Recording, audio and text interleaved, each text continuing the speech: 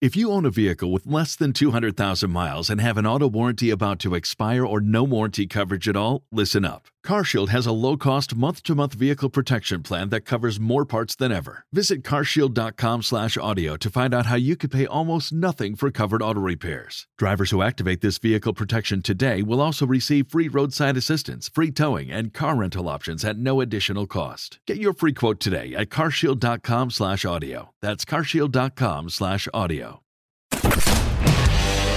Culture Map presents What's Eric Eating? From the Gal Media Studios in Houston, Texas, here's Culture Map food editor Eric Sandler. Welcome to What's Eric Eating? Culture Map's weekly look at all things Houston bars and restaurants. I'm your host, Culture Map food editor Eric Sandler. I have Laurie, Harvey, and Kris Sowell coming up in a little bit. But first, I am joined by my co-host this week. She is the editor and publisher of SwankyMaven.com. Felice Sloan, welcome back to the show. How are you? Hey. I'm good. Got swank, Eric? I have you. Does that count? That counts. All right, good. Yeah. All right.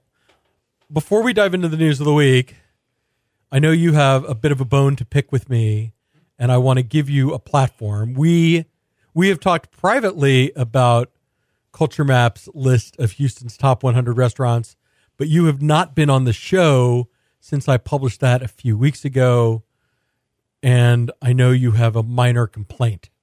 So I do. And I will say I know what it is, and it is a popular complaint. So on behalf of all y'all, go ahead and voice it. Okay. Now, I know people are probably excited, oh my God, I get to have this conversation. The top 100 list, Eric, you did a great job. Thank you. I thought it was wonderful. I could go one or two different, right? Maybe change spaces. I know you've heard that. So we're just going to leave that alone. We're going to leave the 1 through 90-ish for the people. It is what it is. Now, I have an issue with your personal 10. Now, if people read the companion piece, you will know the last 10 were kind of his personal favorites. Yes. Right? And some of them I knew. Right. Paulie's, Kenny and Ziggy's. These are not surprises to anyone who knows me. Well, even 369 Chinese Oriental Bistro. Right. If you know me well, then you know that is my go-to divey Chinese spot for things like General Tso's chicken and fried dumplings. Right. So, everybody needs their thing. I'm not even going there with you. Hey, you got it. All right. But tell the people where you are. My issue with you is when you picked Papacitos as your Tex-Mex. I literally, and we talk about it. I know you like Papacitos, and I like Papacitos. So don't at me, people. I like Papacitos. But for it to make the top 100 over El Tiempo, I don't know what you're on. That is right. You're an El Tiempo. I am super fan. I'm a super fan, and you stan El Tiempo, as the kids say. Right, bleed it. Right. If it's one or the other, Team El Tiempo. I don't understand what you're on that you picked Papacitos over it. Well, I will say I have been to El Tiempo many times over the years, including the run-up, in the research process, the eating to create the list. I went back to El Tiempo deliberately to sort of refresh myself. I just think it's too expensive for what you get. I can't get over it. And the thing that rankles me in particular is I like fajitas, and the fajita platters don't come with guacamole. You have to pay extra for that. That is extremely annoying to me. Okay. So it is what it is. Your point of contention is the price. Now, I will say, not that Papacitos is cheap. I just think it's a better value. Right. Okay. If we're going value, that's correct. Go right ahead and go with value. But when you're talking fajitas, I don't care about value. I want it to taste good. If I want that guac, pay the extra for the guac and have a good day. Because here's the thing, and people that are Papacitos people will agree, when you go to El Tiempo, you can get the steak and the chicken. That chicken is going to be just as moist and juicy every single time. No. Come on now. See? You want to go beef to beef with me? Okay, maybe. But there is not a better chicken fajita than that butter drenched, whatever magic love that they put on it at Papacitos. There's not a better piece of grilled chicken in this city. Okay, so see, we're not going to solve this today. We're not. I need y'all to weigh in. I need for you guys to flood Eric's DMs and let us know. I mean, I just want to know. I had a debate with someone a week ago. Eric, of course, voted to try to help them win. Right. They didn't win. I just want to know if other people have this issue with it. It is, I will tell you, the two most frequent complaints about the top 100 are where the hell is El Tiempo and what happened to Blood Brothers. Yeah. And okay. I will say to that, not an El Tiempo fan. Just it was never going to be on my list. As for the Blood Brothers, I have 9 other barbecue joints on there. I just didn't feel like I had room for a 10th. Got it. So they're honorary. But honorary. No. I mean, I love those guys. Yeah. I think what they do is super creative. I want it to be a little bit more consistent visit to visit. Yeah. And I will likely have a spot for them in 2020. That's fair. I'll let you make it on the Blood Brothers. El Tiempo, no sir. El Tiempo, no. Never, ever. No, ever. Just say, all right. You good? I'm good. I think we'll agree to disagree on that. Next time we go out to eat, though, I think, you know what? I'm not good. We should do a chicken to chicken. We should go and go to both. A bang bang? We should do a bang bang. All right. El Tiempo. All right. The next time you're on the show, that'll be our restaurant of the week. We'll go to both of them. We will. Yes. And rate them. Right. That's fair. Fair. All right. Okay. All right. Let us move on to the news of the week. Topic number 1, El Topo, the food truck that ranks number 50 on Culture Map's list of Houston's 100 best restaurants, is soon to have a brick and mortar home. They have signed a lease for the former Pizza Modus space in West U. Felice, I mean, I am a huge El Topo fan, as anyone who follows me on Instagram knows. How are you? How do you feel about El Topo? Well, I am super excited. Tony's so cute. I mean, you didn't ask me that. I'm super excited. The food is so good. He's so cute and just a very nice person. So yeah. Tony Lerman, the chef, one of the owners of El Topo. Yes. I'm excited. I think it's a good move. I think, and for me, I'll get there more because it's like I rarely get over to the market. Right. They are most frequently found on Saturday mornings at the Urban Harvest Farmers Market from 8 a.m. to noon, which if you live inside the loop, okay. If you don't, good luck, especially for someone like you who lives out on the west side. Right. And also, I mean, the odds that that's the only thing you have to do on a Saturday, or that your schedule allows you to do that on a Saturday, slim. But if you have 6 days a week or 7 days a week when you could theoretically be considering El Topo, and it's going to be open for breakfast, lunch, and dinner, right, the frequency with which you eat that food is going to increase, I think. I think it's a service to the city that we are able to have his food more often, and it opens it up for more fans, right, for people, because what he does is very unique. I mean, he's local. He wants great ingredients. It's a thing. Like, the tacos won't get made if he can't get what he needs to do his thing. So I just think it's a great service for food lovers and for the city. Yeah, and I'm really excited to see what they do in terms of expanding the menu. Obviously, the number of dishes you can serve on a taco truck is pretty limited. The number of dishes you can serve in a restaurant is much greater.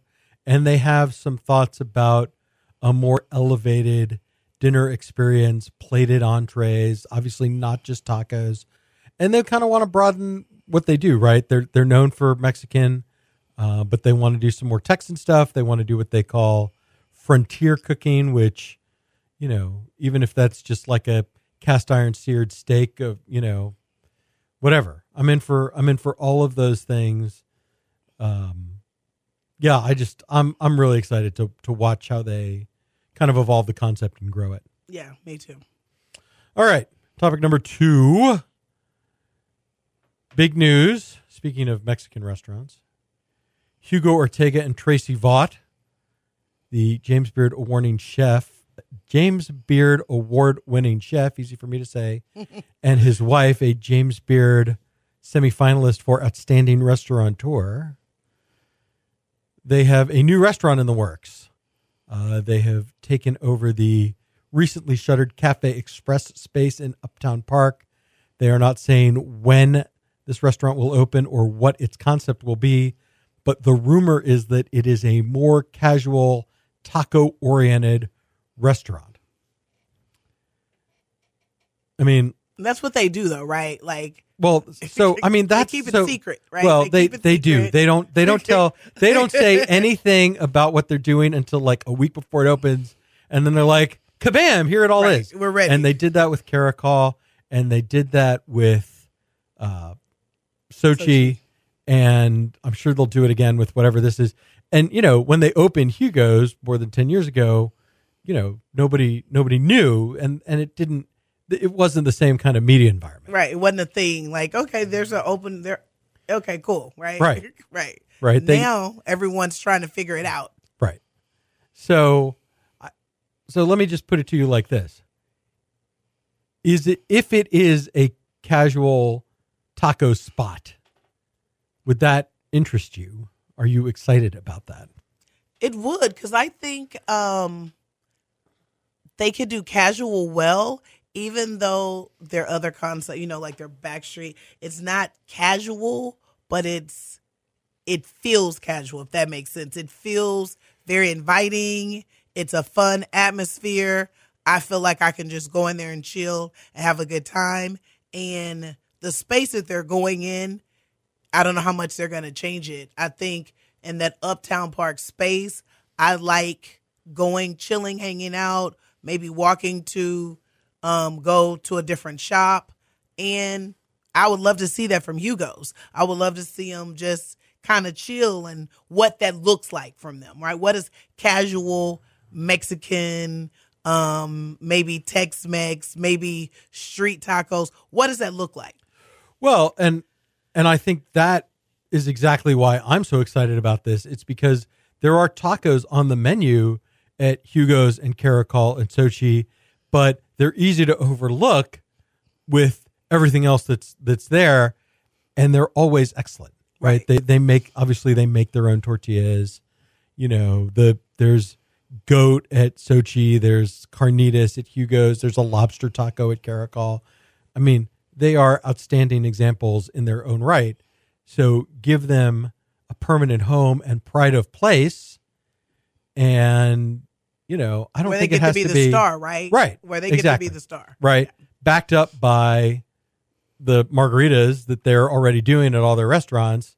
It's, you know, plus some beer and maybe, you know, like a tidy little wines by the glass program. I'm in. Sign me up. That's why I said roll me.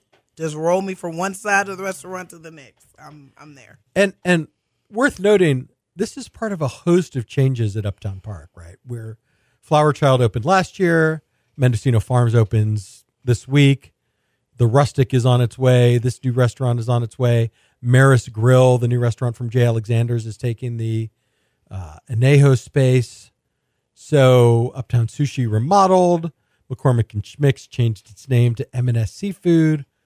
There's a lot going on at Uptown Park at a time when that needs to happen because there's so much dynamic, like, you know, River Oaks District is slammed as a new kind of dining option. You know, Boulevard Place has its restaurants like North and Ninfa's. So, you know, Uptown Park, if it wants to stay relevant, had to do something. And I mean, it doesn't get much better than a new restaurant from Hugo and Tracy. I agree. I think, we talk about all these spaces, and you always phrase it, is there room for more in Houston of this or that? There's room for that, right? Like, 100%. We need it. Like, it's crazy to say we need it, but we need it. We do. We need that. There's room for new Hugo Ortega restaurants, and there's always room for good tacos. Right. We need it. It's done. All right. Topic number 3. Kevin Floyd. He was kind of Kevin Floyd. Kevin was the guy behind the guy who helped Bobby Hugo get Anvil open, and then all of those downtown bars in Julep. And then he was Chris Shepard's business partner, helped get Underbelly opened, oversaw Hay Merchant, oversaw UB, helped get UB Preserve and 1/5 and Georgia James open. He's kind of took a step back about a year ago. He's stepping out. He's stepping up. Right. He was the guy behind the guy. Now he's going to be the guy. He's going to be the guy. The guy. Right. With a new concept called Shoot the Moon, opening in Spring Branch sometime next year. Here's the twist, right? It'll feature pizza, small plates, sandwiches, all the usual stuff. But the twist is that diners will be able to pour their own alcohol via a tap system. So you'll have beer, wine, cocktails, and spirits, like straight pours. Have you experienced this? This is a trend around the country. It only recently became legal in Texas. Have you experienced this? I haven't, but when I think of it, it's like, how lucky did we get? I'm super excited. I'm like going, I have not seen the trend, Eric, but I welcome the trend. I welcome it here. I welcome this new spot being in Spring Branch. All those things. Like, I think it's very cool. The spirits, cocktails. I can't wait to, kind of experience how that looks, how it gets executed. And hopefully I will get to see it somewhere before hours open so I can have something to compare it to. Right. I think part of what's interesting about this tap system that he's going to design is that he can kind of take a page from the old Anvil playbook and do a couple of higher end spirits at or close to cost. So he mentioned Krug champagne specifically, which is epically delicious. But if you want to go into a retail store and buy a bottle off the shelf, is $200. Right. So, but maybe if it's, just for the sake of the argument, maybe it's $20 an ounce, right? So you can treat yourself to a couple of ounces, right? Just to try it, just to say that you've had it, and then either feel better about going into a store and buying that $200 bottle, or be like, nah, not for me. I'm good, right? Right. And that goes for premium spirits. That goes for kind of rare craft beers. Like maybe you don't want to commit to a pint of some like super boozy stout, right? Maybe you only want 4 ounces. So I'm very excited. He's working with Dax McInerney, who was at Trinity. He was the chef at Hay Merchant. He worked on the line at Underbelly. He's worked for Monica Pope and Ryan Pera. I mean, Dax is a veteran chef who's been kind of laying low in corporate jobs since he started a family, but he'll be back out in front. And I'll be super curious to see what they do with the pizzas and the small plates and all that. But it really is that pour it yourself tap system that's gonna Shoot the Moon apart. Yep, I'm excited. I can't wait. All right, and then topic number 4, the most read story on Culture Map last week. The news that Landry's and its owner / CEO Tillman Fertitta has purchased Del Frisco's restaurants for an undisclosed amount. This is like, so this means that Landry's now has like 6 high-end steakhouses, right? Because in addition to Del Frisco's, they have Morton's, they have Vic and Anthony's, they have Mastro's, they have Brenner's. I want to say there's one more. This is where show prep comes in. Right. But so anyway, so So, but even so, in the immediate area of the Galleria, there's a Morton's at Post Oak and Westheimer. Right. There's Del Frisco's in the Galleria, and there's Mastro's in the Post Oak Hotel. So 3 upscale steakhouses, all with slightly different atmospheres within a mile of each other. This is kind of what Tillman is known for, right? Del Frisco's has been, it declining stock price. Struggling. It got bought by a private equity firm. And so the private equity firm then is selling, like keeping, they had an affiliated concept called Bar Taco. The private equity firm is keeping that, and they sold Del Frisco's. I don't know. What do you think? How do you feel about when Landry's takes over established restaurants? Okay. Normally, I would say, I'm glad that you asked our that. Our commenters have strong feelings about right. this. I was going to say, don't mess it up. Don't mess it up. However, it's Del Frisco, so they need some of that. They need some of the Tillman. They need magic. some of that operational expertise They to get need there. some of that to get back to their glory days. So in this instance, I'm like all for it. But usually I'm like, because they've taken over places where it's just kind of changed. Right. Yeah. Right now, I was on the Cleverly show last weekend, and I know Cleverly is very close to Arthur Moradian, who's he was the general manager of the Del Frisco's Double Eagle Steakhouse in the Galleria for a long time. Now he's got more of like a regional manager type position. Mm. She said Arthur is staying with the company and is very excited. I like him. He's a good guy. He's a really good guy, and he kind of is Del Frisco's, at least locally, for most people. Locally, yes. So if Arthur's in, I'm in, and it'll just be a question of, how do you make that in the face of all this competition from your corporate siblings, from Steak 48, from everything else? How do you stay relevant? Right. That's going to be the hard job. For me, I think that's going to be hard for them. Right. Because if you rank them, I think Del Frisco's is only higher than Martin's for me on that list. And we're talking about in this immediate area, the Galleria area. Well, so I would have it. So, all right. Well, there's also the Capitol Grill, and Trulux, and the Palm.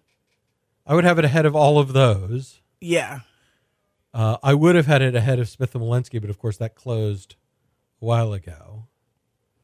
Yeah, it's somewhere in the middle for me. Right. Right. Out of his group, yeah. So I think it'll be interesting to see if they can move up the list. But, it'll be a fun thing to try, because in this city, we like steak. We do. We like a lot of steak. So, yeah, I want to see what they do with it, and it can only get better. All right. That does it for our News of the Week. We'll be right back with our Restaurants of the Week. Stick around. You're listening to What's Eric Eating? So, Felice, for our Restaurants of the Week, I want to talk about two, not exactly new establishments, but two establishments with new directions, let's just say.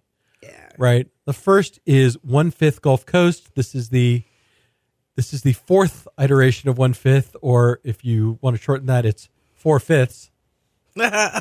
Right. See what you did there. Right. So this is kind of Chris Shepard going to a certain extent back to his roots, right? He came up through Brennan's, and so doing Gulf Coast food is kind of, how he got his start. Let me just throw it to you. What did you think? Because I would say we had a pretty good dinner. It's so funny. I'm glad that you say this was the one I was the most excited about when I knew he was doing all of them, because that's his shit, right? Like that's it. He gets excited about it. So I wanted to see how he imagined it at this point of his career, and I thought it was done very well. See, that's so funny, because I came at it from the other perspective, which is I really liked Mediterranean because it was so different for him. It was him stretching out into a style of food that he hadn't cooked before. So I was like, 1/5 Gulf Coast, this is the food he knows. Like, I'm sure it'll be good, but like, he knows how to do this. This is him like taking it easy. And I will say that's not really the case. This is a very ambitious take on Gulf Coast. It is, because think about it. Think he's always done it, but look how far removed he's kind of been from it over the last couple of years.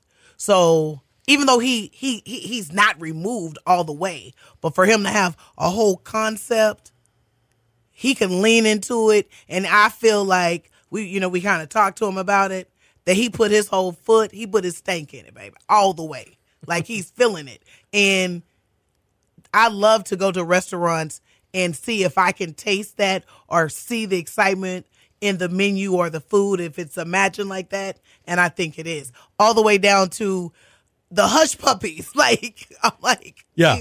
I mean, hush puppies are a very simple thing, right? These have a little bit of jalapeno in them for a little heat, and then they come with this great ham that they're making in house. Right. And it just, they're fried well, right? They're crispy, they're soft in the middle. The ham is like salty and fatty and delicious.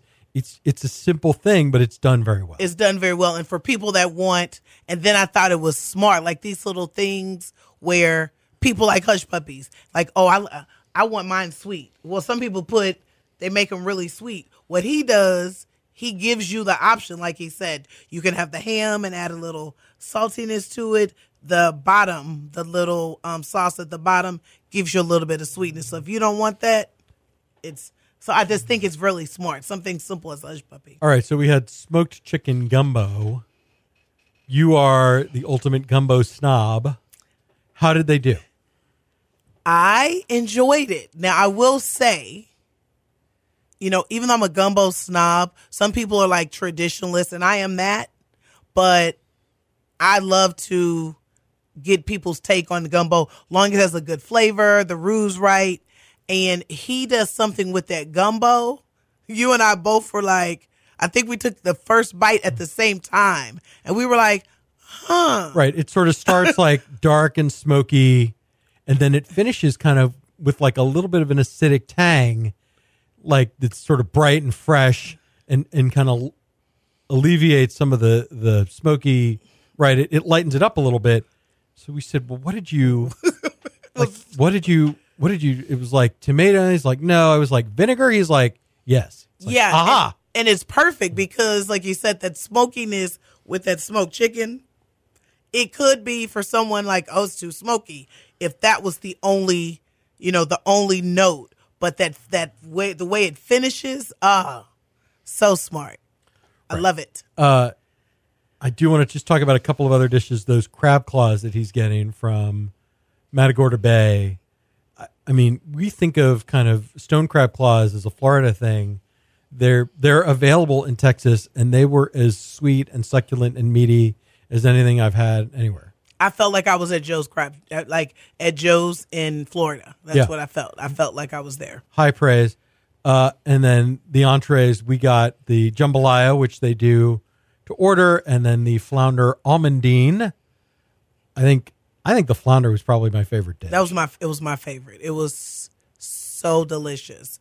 And, I won't sleep on the jambalaya. I'm not a big jambalaya traditionally fan, but if I was going to become a jambalaya fan, that jambalaya would be the one that would take me over to the other side. Right. Just filled with seafood, crab claws and oysters and it's done shrimp. well. Yeah. Just a really fantastic plate of food. So that means that we didn't get the captain's boat, which is the fried seafood platter that they do. That's kind of the 1/5 Gulf Coast version of a baller board. Yes. We didn't bother. Right. I would go back for that, but I wanted to try some of the lighter stuff, some of the chefier stuff. Right. And then we started with their bourbon, right? Oh, that's right. Yes. Yeah. That we have to mention that because that was a wonderful start. If you're Russell's Reserve, 14-year, I think, or it was $14 for the pour, which is pretty reasonable. Either a 10 or a 12-year bourbon. And they have one that's a little smoother, one that's a little hotter. The B was hotter. The D was smoother. Yeah. Yes. Both extremely delicious. Yes. All right. Really the only letdown. All right, so two other thoughts about this. First is the only real letdown was that buttermilk pie, just because the crust was kind of crumbly and I thought the filling lacked, like, I wanted more tang, right? If you tell me something's buttermilk, I expect it to be tangy. Well, and traditionally buttermilk pie is really sweet. That's why I wanted you to. It definitely wasn't. It wasn't really sweet. So if that were the only thing, I would be like, oh, it's okay. But then I don't remember seeing, we were talking about it, and one of the managers said, oh, that's because the crust is gluten-free. I don't remember seeing that on the menu. It's not on the menu. And I think that they probably need to add that, or that's a call out, because it completely doesn't taste like traditional buttermilk pie. And that was probably the only letdown, because that coconut cake, though, was very yummy. Yeah, coconut cake was excellent with the toasted coconut on top. Yeah, and I guess that's a good segue into another restaurant that serves great coconut cake. The coconut, that was easy for you to say. All right, let's try that again. That serves as a good segue into another restaurant that serves great coconut cake, Davis Street at Herman Park. Had Mark Hawley on the show last week. He talked about his career and his journey to Davis Street. I then had the opportunity to go to a media and influencer dinner that they hosted and kind of tasted us through some of the highlights of the menu. You went on your own. So obviously I didn't have an authentic dining experience, but how'd it go for you? What did you think of the newly reopened Davis Street? Featuring Mark Hawley. And the Hollettes. I felt like, you know these shows where you it's the, like, Dallas or Dynasty, the reboot? I felt like it was Holly's the reboot. Literally, I was just at Davis Street, but it was the Mark Hawley show. It just was like I just stepped into Holly's. I thought it was a good dining experience. I went traditional. I'm like, let me go traditional, because I'm looking at the menu and I'm seeing a lot of the things that used to be on the Holly's menu. I started with the Parker rolls, which I'm like, I had to get the Parker rolls. Right. Soft, fluffy, a little bit sweet. They come with that incredible house-made pimento cheese. Right. That's insane. It's insane. So I started there, and then I quickly moved to the gumbo. Now, again, let's be clear with the people. Holly's had your favorite gumbo in Houston before it closed. It did. So it did. And this is a dark brew, and what I like about it is that it has fried oysters in it. Yes. Which is always a successful way to win my affection. Right. It's topped with the dark oysters. It has like the duck confit kind of. Oh, it's fancy gumbo. It's fancy gumbo, so not traditional gumbo. Traditionally, that's going to give you big flavors with that dark roux. I would have to say it was good. Was it better than the 1/5 gumbo?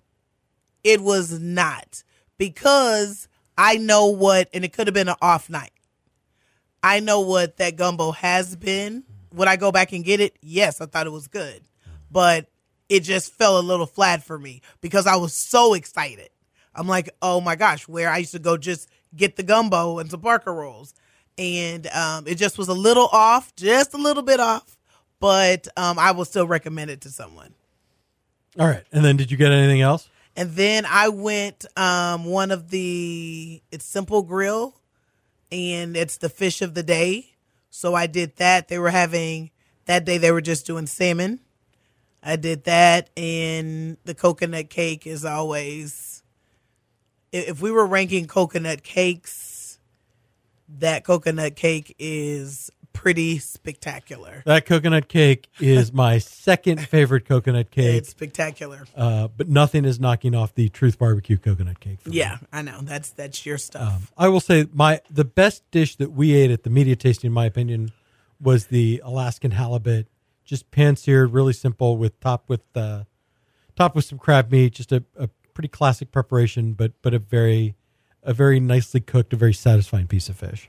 Yeah. Yeah, I think he does well. Yeah, I think he's off to a good start. They're rolling out brunch here really soon. They're rolling out lunch in a little bit after that. You know, as Mark said on the show last week, you know, he had other opportunities. He could have gone to a country club.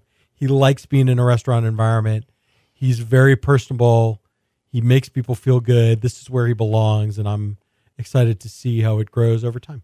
Yeah, I want to see, I'm sure Mark will be listening, so he was busy that night, so I didn't get to put my opinions out, but I'm pretty sure we'll see his fried chicken sundaes. Oh, yeah, that's Imagine coming. Some Way. Yeah, that's coming. Yeah, so I know that's going to happen, and I would definitely say if you've never experienced that, you want to get on the list and try that because it's going to sell out. Every week's going to sell out. And then I want to see him put some new stuff on the menu. I want to see him. One of the things he used to do at Holly's he would try some stuff out, change a couple of things. I like the reboot, but I want to see some new stuff too. All right. Felice, that does it for the restaurants of the week. Before you get out of here, what's going on at swankymaven.com? Oh, Eric, you want to hear it from me, Yeah. So we have a thing, Eric. You and I have a thing. I have what is called Houston Barbecue and Brews Crawl coming up. And we're going to hit 3 of the spots that are 3 of my favorites. And they're actually on your list. I know you probably know their ranking. It's going to be Truth, Corkscrew, and Gatlin's Barbecue. So, we cut the line. It's going to be curated. We're going to have doggy bags because everybody thinks they know how to do a crawl. But, for the amateurs, where they can pack their stuff to go and we move on to the next, then we're going to have Buffalo Bayou Brewing. They're going to do the pairings. And Eric is going to do what he does. He is going to be our food expert and talk food. Yeah, I'll be hanging out, answering questions, talking about kind of the current state of the food scene. Tickets are how much? The tickets are $155. All you have to do is sit back. We do the driving, and that includes we don't food. do the driving. There'll be a driver. There'll be a driver, right? We'll have a mini coach. And for the Culture Mad people that love us, we're going to have a discount code, $20 off. The code is for the culture. For the culture. Okay. See what I did there? I like that. All right. So tickets are selling, and they're selling fast. Half of them are already gone. Yeah. Follow Felice on Instagram, Swanky Maven, for a link to that. And that's going to be October 19th, right? October 19th. We're starting. The coach leaves at 10:20. Not 10:30, 10:20. Yeah, it's going to be fun. It'll be a fun day. So come join us and eat some good barbecue and drink some beer. Yeah. Felice, thank you very much. Thank you. All right. I will be right back with Laurie Harvey and Kris Sowell. You're listening to What's Eric Eating?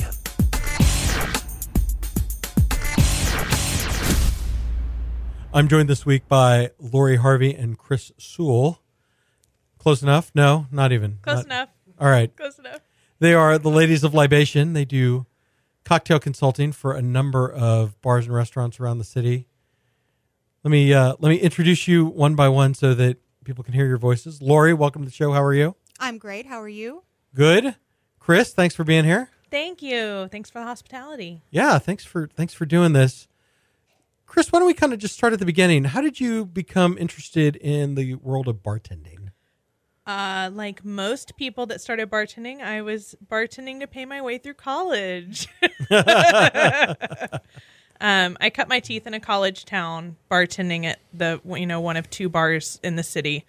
And I was fortunate enough after being there for many, many years to have the opportunity to move to Houston and be a part of groundbreaking team for Hotel Zaza. So it was a big step, but it was huge for me to get to the city. So which college town? Nacogdoches, the oldest town in Texas. Oh, wow. Okay. Mm-hmm. So, all right. And then, Laurie, how about you? How did you get started? Well, I was in hospitality when I was in college, and then I went on to get married and become a nurse. And then I uprooted my whole life and moved to Reno and started a roller derby league. And bartending was just way more conducive to what I was doing at the time. So how did you make your way to Houston?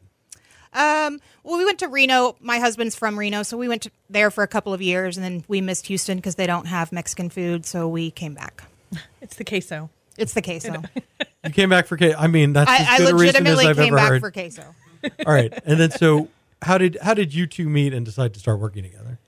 We worked together for the first time at Trinity. So at the time, Kris was working at NASA as a dive instructor, and she missed the fun life of bartending, and so she came and worked for me 2 days a week at Trinity, and that's how we met, and just hit it off and worked really well, and we work really well together. So that's where it started. How were you The shock. a dive instructor? I was not expecting dive instructor. I was one of the commercial divers at the Neutral Buoyancy Lab. So the scuba divers that help the astronauts learn about the outside of the space station and were there for safety purposes. And I honestly, I just really missed making cocktails when I was there. I was there. I'd taken a hiatus from our industry for 2 years, and I got really burnt out, and I needed to step back. And then when I went to NASA, because that's my family history with scuba diving, I realized very quickly that as much as I loved my job there, I missed talking to people, and I missed making beautiful drinks and kind of the conversation that happens between guests and bar staff. So I asked around and asked some friends where I should go and somewhere I could moonlight. I didn't want weekends. I didn't want to work late nights. And I was told that Laurie happened to have a home for wayward bartenders at Trinity. Always. Yeah, you collected a series of them. It was. I tend to do that. And it was a great place. I was there for 9 months with Laurie, 2 days a week just for fun. It was a blast. Yeah, Laurie, I mean, you've worked at a bunch of really great restaurants. I mean, where were you before? How did you make your way to Trinity? Because I think that's when I met you. I opened Philippe with Vanessa and Chef Philippe. And so that was probably my first job coming back from Reno. Actually, my first job, I worked at Dolce Vita and I worked at Beaver's for a short time. But then I went to Philippe and opened, and that's where I really started as, a manager and a director and, things like that. Right. And then you didn't open Trinity, did you? Or? I did not. Trinity opened when I wasn't there. I came, I guess, about a year in. Yeah, and then you kind of oversaw the development, a restaurant with a very ambitious culinary offering that wanted a bar program that sort of matched that, and eventually Yes. they turned the bar into the Sanctuary Lounge and tried to feature that. So yeah, that was sort of my baby, and it was amazing because I had some really amazing people working for me, and we put out a very ambitious menu, and we were able to execute it pretty well. Well ahead of its time. Definitely. The drinks we executed at Trinity, I feel like are some of those trends are just now coming around in an interesting way. right. So for people who maybe either didn't go there or aren't really plugged into cocktail trends, what were a couple of things you were doing that were sort of ahead of the curve? We were smoking cocktails back then, which was kind of a 7 new years thing. ago. Ingredients, we were making everything. That was the thing about Trinity, was it was sort of a little haven for culinary artistic people. So working with the chefs there, we would get together and come up with flavor profiles and things like that and figure out how to execute it. And we got to work in the kitchen a lot. So it was a different kind of bar program because it was very culinary driven. And they had that kitchen was so well curated. They had all the tools. So we could sous vide things and rapid infuse things. And, it just gave us all the tools that a lot of kind of general bar programs don't have. You don't have kitchens that have all that stuff in the back that you get to go play with. Definitely. Bring to life. Yeah, I was lucky at Philippe if I could get a pot and a burner. Yeah. So how did you kind of learn to create cocktails or start making these house-made ingredients? I mean, what sort of inspired you? I've never considered myself a very artistic person. But then I found when I just started playing around with cocktails and flavor profiles and things like that, that I am artistic and I do have talent for that. I think it's, I cook and I'm a good cook, but really it was just a lot of trial and error and playing around, having fun. Mm-hmm. Kris, what about you? How did you kind of do you cook at home? I mean, what kind of sets you off in this direction? I dabble. I've always really liked cooking and baking. And so for me, intuitively knowing and being really interested in spices and flavors and flavor pairings, I think lends itself to a really beautiful cocktail program, because if you know that certain flavors play well together, you can bring that to life in a cocktail. You can replicate those friendships in other capacities. If you love banana bread, you know that banana and vanilla and caramel and cinnamon kind of all play well together. So if you start finding, maybe scotches or whiskeys that have those cinnamon baked undertones, and then you start bringing other flavors to the party, you wind up developing really interesting cocktails that also feel familiar to people and can bring back like nostalgic moments. So then where are you? I mean, I've encountered your drinks at a few places. I mean, Buff Burger is the first one that springs to mind. I mean, obviously, Laurie, you kind of got the top spinning for the cherry pie concepts, so some of your, like, we could see some of your influence at like State Fair and 1751 Sea and Bar, even though it's not Starfish anymore. Yeah. What else have you worked on? Well, most recently, we revamped the menu at Last Concert Cafe, which was, when I got the call for that, I nearly jumped out of my skin and actually said I would do it for free, and of course quickly reevaluated that. But I've been going to Last Concert Cafe for 30 years, and it's always been sort of a little oasis in Houston that I don't think people paid enough attention to. So to find out that a group had gone in and invested and reworked the outside and the patio and the kitchen, and they wanted to put in a real bar program, I jumped at the chance. Yeah, so when you come into a place like that that's established as kind of its own thing, what's the kind of ethos, because you don't want to ruin it, but you don't want to ruin what makes that place successful, but obviously it needed some updating. Well, the thing about Last Concert is they've always had, their margaritas and things like that, but they didn't really have a bar program. It was more of a call bar. You can get, vodka sodas or things like that, or get their frozen margaritas. So it was really the first time that they've ever had an actual bar program put in there. And it was important, too, for people that haven't visited Last Concert Cafe recently, you should go check it out. But they also just rebuilt a very large, beautifully executed container bar outside for their concerts. So for them, it was really important for us to give them cocktails for their crowds where they're getting hundreds of people for live shows, that they can pump cocktails out quickly, and they're delicious, and they're the same every time. Right. So what did you create for them? So we did a couple of different margaritas. So the one I like the most, so if you've ever been to Last Concert, you know that they do a watermelon festival I think it's in June. And so it was really important for us to come up with a really amazing watermelon margarita. So we did. We have a Sandia Rita that has mezcal and tequila and watermelon, which is, everyone keeps telling me, is now the new blue margarita. Oh, watermelon margarita? To pay homage. Oh, yeah. Okay. So I get text a lot that it's amazing and strong. Oh, right. I was going to say, it's the new blue margarita in the sense that three of them is like it's enough to put you on your... Yeah, that's what they keep telling me. Yeah. So we did that, and then we put in, a blue rum drink that appeals to a lot of people that are there, frozen drink. And then we did some really fun punches for them.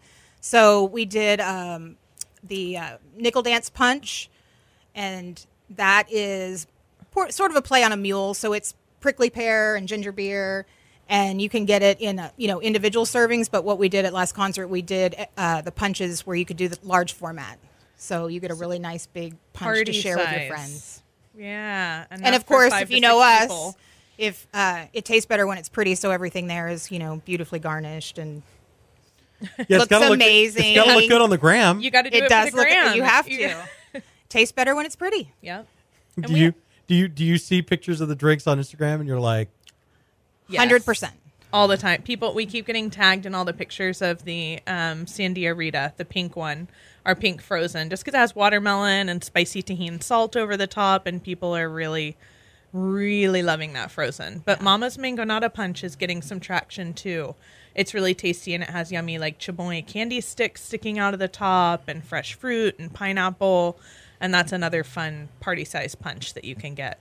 Right. And I know you were recently at Buff Burger because I saw you and tasted through some of that. I mean, usually people go to a burger, they want a beer, maybe a boozy milkshake.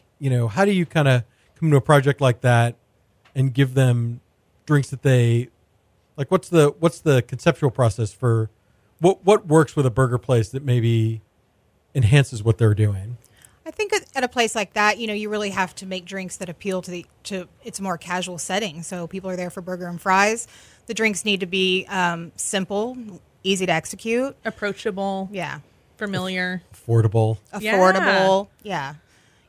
That's not the place you want to go put in a fancy, Smoked old fashioned. $20 smoked old smoked fashioned. anything. No, Yeah. it's a margarita place, and we have to make the drinks easy to make because they don't have bartenders. They have their staff has to be able to execute it. So that was a challenge, and but I think we did great. And then we got frozen machines in there, which makes everything easier. Change the game. Yeah. Yeah, because you guys are doing a frozen watermelon cocktail that's out of this world. Thank you. What is it? It's Deep Eddy lemon, Deep Eddy original vodka, watermelon, and basically like a limeade lemonade base. So fresh citrus juice. I mean, that's the cool thing about Buff Burger is that we're still able to give them really high quality ingredients. They're using real fruit juice, guys. This isn't packaged powdered mix. They're using real fruit juice in their cocktails. And they're simple. There's only maybe 5 ingredients in that whole batch. Yeah, and that's consistent with the quality of their food, right? They're getting their beef from 44 Farms. They're buying the produce from, local vendors. They're baking their own buns. So yeah, they don't take any shortcuts. It was really important to them that the cocktail, menu that we gave to them matched their kind of integrity in their own menu, and that they wanted to do things the right way, not necessarily the easy way. right. And then you're also working on Memorial Trail Ice House, this kind of ambitious patio bar that's coming to Memorial Park. Yeah. Talk about that, because the owner admits he's never been in the hospitality business before, doesn't know anything about setting up a bar. How do you sort of come into a project that's basically a blank slate and make sure that, not to put too fine a point on this, but like it doesn't get fucked up, right? Like it's got to be, be a successful business for everybody going forward. Well, we were approached by John to help him open the bar, and the more we talked to him, sometimes it's really hard when someone comes to you and they want to do a project and they have no experience in the hospitality business because, a lot of people think it can't be that hard, it's just a bar. But if you're in the hospitality business, that's not true.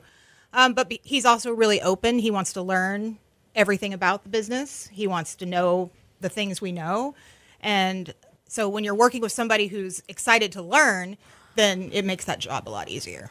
But for us, he's really good at raising money. We've sold out our next seed campaign in 7 hours. Good Lord. 7 hours. We didn't even have a chance to do a marketing video because it was done the day they put it up.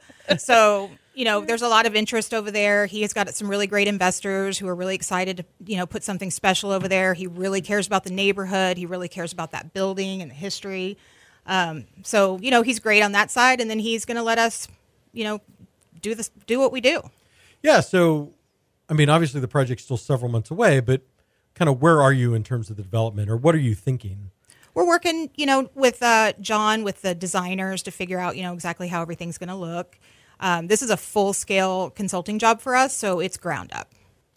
Right. This is a every old detail. Building that doesn't have any infrastructure in it. Yeah. So, so everything from like physically where the bar is placed, what equipment to buy.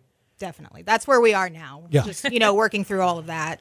And then once it gets, the build out gets finished, then we'll go in and do the regular opening stuff. Opening restaurants is sort of my thing. Yeah, you've gotten pretty good at it over the years. I've done it a few times. And a few at a time. Yes. Yes. Do you have a favorite project of what you've done so far? I would have to say Last Concert's my favorite, just because I have an emotional attachment to the place. Yeah. Do you have like a dream project? Or are you waiting for someone to? We actually have 2 dream projects on the board. Unfortunately, we can't disclose the detailed information, but we got approached by a group that we're really excited to work with. That's very successful and does a lot of things in several different cities. And they're opening a new concept and basically are giving us the ability to do a fantasy cocktail menu. So, upscale cocktail lounge with fantasy presentations, no holds barred. Yeah, anything make we it want. Pretty. So that's amazing. Is a dream. And then we got approached by another client who it's a genre we've just never worked in, and we're really excited. So we're going to present for them this week. But we have a lot going on. Yeah. How do people sort of find you? Do they know you from your previous work? I mean, where did the new customers come from? Really, it comes from. There's a couple projects that we've had referred to us. We have no idea where they came from. Which is the best. We're still trying to figure it out. We can't find the referral person. But I think it's a lot of industry people. Kris was on the other side of the bar for such a long time that she has a lot of, she knows everybody at every bar because she's been in every bar. And then we just know a lot of people in the industry who have recommended us. A lot of the liquor reps or the people who own, the liquor distributing companies have recommended us for jobs. We've just been really fortunate that word of mouth, I think, and Instagram. We joke because we've been in business now for almost a year full time, and we haven't had time to make business cards. One day we're going to One get day it together we'll and have make business cards. cards. Right. One day you will need that component of personal marketing. Yes. Yep. That One is day. the business card. But apparently not yet. Nope. Right? So far, Until we're doing then- okay, and we kind of keep it as a joke that maybe if we get business cards, then, everybody jokes you get a business card at your job and you get fired, so maybe if we get business cards, we won't get so many referrals. So we just don't do it. When we retire one day, we'll make business cards that just have our name and number on them. Yeah. So then when you're kind of kicking back or when you want to go out for a great cocktail, like what are some of the places who do you think's doing a good job out there? We knew you were going to ask this question. One of our favorite places to kind of beat traffic, because we're both outer loopers, we like to go and sit at the bar at Nobi's. We love what Sarah does, and so we like sitting there. Toasted Coconut's a new favorite. They also open at 4, so for people that don't want to sit through traffic, you can go and have a great tasty bite and a couple of cocktail. and order dumplings and a tiki cocktail. Steak Yeah. tartare at Nobi's, my favorite. That dill pickle bread situation that they do at Nobi's. Oh yeah, for sure. It's so good. Yeah. And dessert, their pie is delicious. And I should mention, I'm contractually obligated that Sarah Troxel is our current Culture Map Tastemaker Awards Bartender of the Year. So- Yay! Yeah. We love Sarah. Yeah, I'd say we go there most often when we're trying to, have a drink and go home. For us, what's funny is neither one of us are really big drinkers. So, I'd like one really well-made cocktail. Same. So I need to go somewhere where I'm going to get that quality. And then, of course, you worked with, I'm going to blank on his name, David, who's now at... David Menez. Yeah. How's he? I mean, you kind of got that top spinning with the gin forward cocktail program at Starfish. Like, how's he done kind of building on what you started? He's done a great job. I hired David when we opened Pie. And I knew when I hired him at Pie that he would be going over to Starfish. I guess for me, he has amazing knowledge. But for me, I like to watch people make cocktails, and David makes cocktails beautifully. And at Starfish, he really executed my vision amazing. I mean, I never had to, follow up with him or check on him. He did a great job. And so, when he took the job as beverage director for them, he seems to be doing a great job. Yeah. And the cocktails we had at 1751 were beautiful. I mean, they're amazing. Yeah, were they are delicious. Absolutely. So they've done they do a great job over there. And if you like martinis, you shouldn't be drinking them anywhere else. All right. What makes for a beautiful, when you say he makes cocktails beautifully, like what are the elements as people are sitting behind sitting at the bar watching a bartender? Like what do you notice? It's a show for me. So it's, they have to have, fluid movement, look like they know what they're doing, look elegant when they're making a cocktail, not like fumbling around looking for things. And, so for me, it's a show. When you're behind the bar, you're on stage and people are watching you. So you need to, be organized, have your station set up properly. And that way, while you're making a cocktail, you're able to engage with your guest and they can watch that, watch you do that. But I don't hire anyone unless I watch them shake a cocktail. That can make or break. It'll make or break the interview. If you can't shake a cocktail properly, I won't hire you. So how do you shake a cocktail properly? You'll know when you see it. It's true. Like you really know when you see it when you watch somebody. Go to certain chain restaurants and watch them work in their well, and then go to a bar that really takes pride in that and watch the difference between those two people making cocktails, and then you kind of get an idea of what that show should look like. It's a skill set and it's kind of a dance, and really well executed cocktail programs are, in that sense, they're choreographed beautifully, where every move behind the bar has intention behind it and everything has a purpose. And then sometimes when you go places and they're maybe too rushed or the bar isn't designed very well. So all of their tools are spread out, and they need the sink over here, and they need to grab the bottles over here, and it just takes too long, and they look kind of jumbly. So it's kind of nice when you go and you get to sit somewhere and watch people put the show on for you, and then put something in front of you that's beautiful. Yeah. That's the key. I was at a bar recently where they have one of those library ladders to get, bottles off the top shelf, and it's entertaining in a way, But because it has that element of danger, but it adds that 2 or 3 extra minutes to every drink every time they have to go get another stupid bottle. It's Yeah. and then they have to put it back. right. Then someone has. Well, and the thing that's not great. Important for Kris and I whenever we do a program is that they can execute the cocktails in a timely manner. Nobody wants to wait 10 minutes for a cocktail. Not anymore. It's just not a thing. It's irritating. So whenever we do a menu, we have ways to set up bar programs so that they can eliminate a few steps and make a cocktail fast and get it out there for people. Yeah, I like that has become a trend where whether it's syrups or infusions or whatever, that work goes on behind the scenes before the bar opens, so that when it's time to make the cocktail, it's squirt of this, spoonful of that, pour of this, and then shake, stir, whatever, and then it's to you in a couple of minutes instead of 5, 8, whatever. Yeah. The only time I want a Ramos Gin Fizz is on my birthday.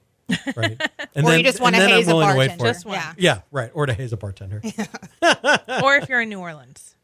Oh yeah. I mean, I'll sit at the bar in New Orleans, watch them make gin fizzes all day. Yep. Yeah. Do you have a favorite cocktail or a favorite to either drink or make? I'm an old-fashioned girl, so it's all about the old-fashioned, which seems like a really easy cocktail to make, but it's not. And that's kind of my if I go into a bar I'm not familiar with, or I'm in a different city, or I don't know where I am, I'll always order an old-fashioned first, because while it's a really simple cocktail, it's also really easy to screw it up. And if you can make a good old-fashioned, then I'll trust you with a martini, which is my second choice. Mm-hmm. Kris, how about you? I like a sidecar, which not a lot. It's old fashioned in a different way, just because it's not on a lot of menus. And Kris is a sucker for the frozens. Oh, and a frozen. If you have a frozen on your menu, I'll probably order that, because not everyone likes to make a sidecar or knows how. But I can get a frozen pretty much anywhere. No, what's funny is Felice ordered a sidecar. We went to 1/5 Gulf Coast, as we were talking about earlier on the show. And they don't have a sidecar on the menu, but she ordered one, and it came out. It's delicious. Spot on. Yeah. I mean, it's my favorite. And anyone that's ever worked for me behind a bar knows that part of my bartender interview is you have to learn how to make my favorite drink.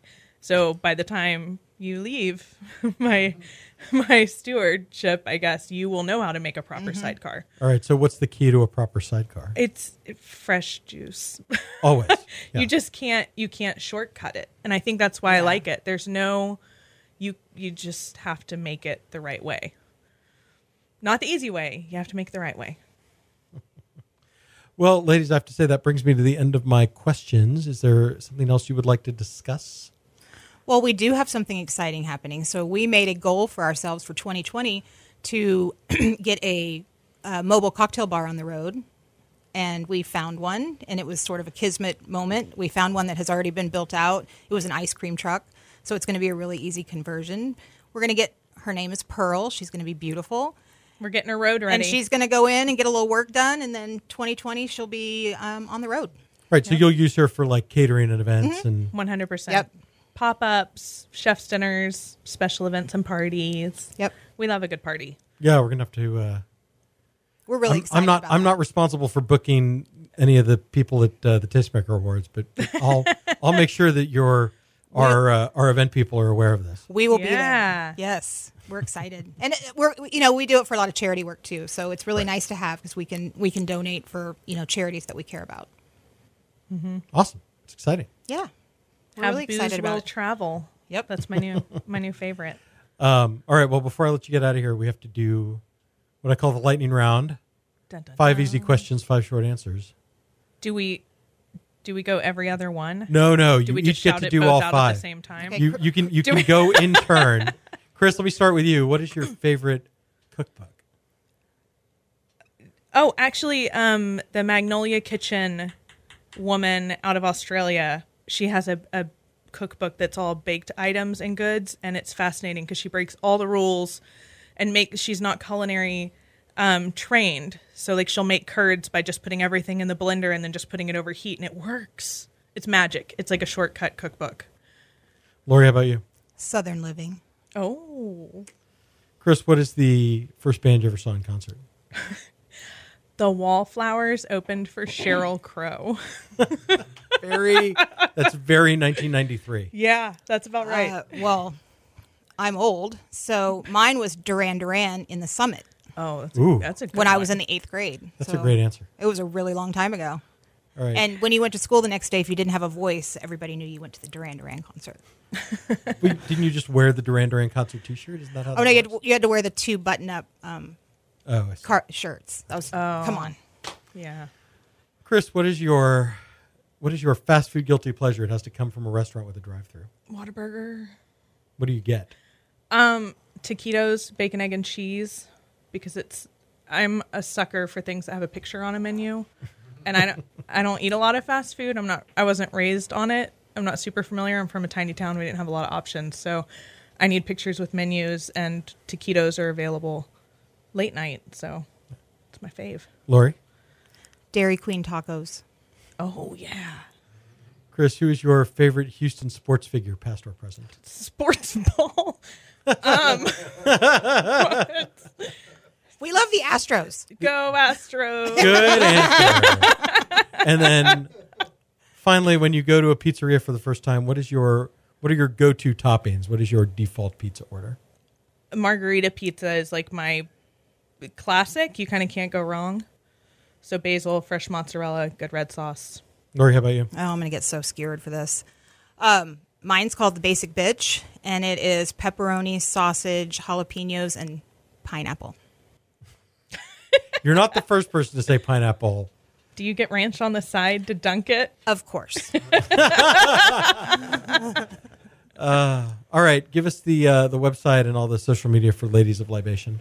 We are at Ladies of Libation on Instagram. We are at www.ladiesoflibation.com. And same thing, Ladies of Libation LLC on Facebook. So we're easy to find. Yeah. Or you can just search the hashtag, It Tastes Better When It's Pretty. Okay. Yeah. Good to know. All right, you can follow me on Twitter at eSandler, on Instagram at Eric Sandler. Keep it locked on culturemap.com for all the latest Houston bar and restaurant news. This is your periodic reminder that you can subscribe to this podcast on Apple Podcasts, Google Play, and Spotify. As always, I appreciate your comments and reviews, but like Katie Nolan always says, only if it's 5 stars and only if it's nice. Thanks so much for listening. I'll be back next week.